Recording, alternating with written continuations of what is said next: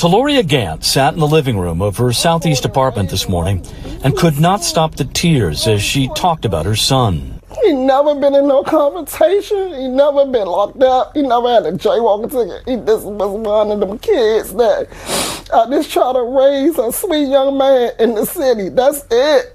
That's all I try to do as a single mother, raise my children. The apartment walls are covered with pictures of Brandon in uniforms and cap and gown. Awards for him and his siblings are everywhere. From the time I gave birth to Brandon, he was one of the cutest, sweetest little baby boy. He always kept a smile on his face. He was always happy.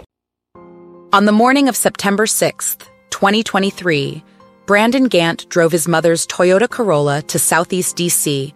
with the task of picking up her medication from the local pharmacy. However, what meant to be an act of kindness became a tragedy when Gant pulled up at 18th Street and another driver cut Minnesota Avenue off before two gunmen stepped out and fired their weapons at him without warning. Wounded, Gant succumbed to his injuries.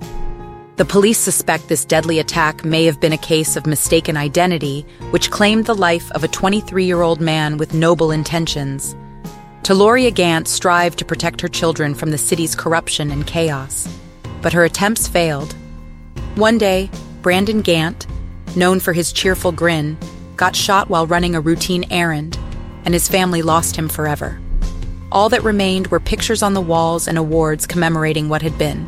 Consumed by grief, Taloria stared into the night while detectives put up flyers in search of answers, only for them to be torn down moments later.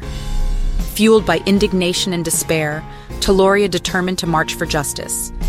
Yet beneath it all, she knew nothing could bring back her beloved son. Like we said, my brother wasn't in the street. No kid, no man, no woman, no child deserved to lose their life at any means necessary. So for him to be taken away from us is, like I said, it's devastating and unacceptable. My heart's so broken. They took everything from me when they did this. Everything from me. The streets of Washington, D.C. have been ravaged by gun violence for too long. Innocents such as Brandon Gant have paid the ultimate price with their lives, prompting the police to resort to desperate measures to bring justice and peace back to the area.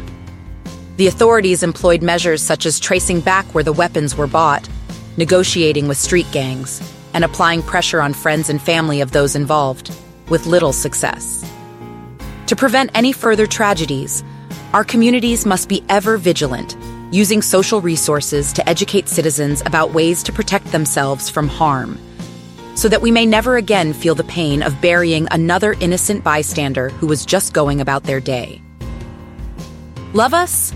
Leave us a positive review or rating. Follow No Tears for Black Girls on social media and No Tears for BG on Twitter. Be blessed, be loved, stay safe.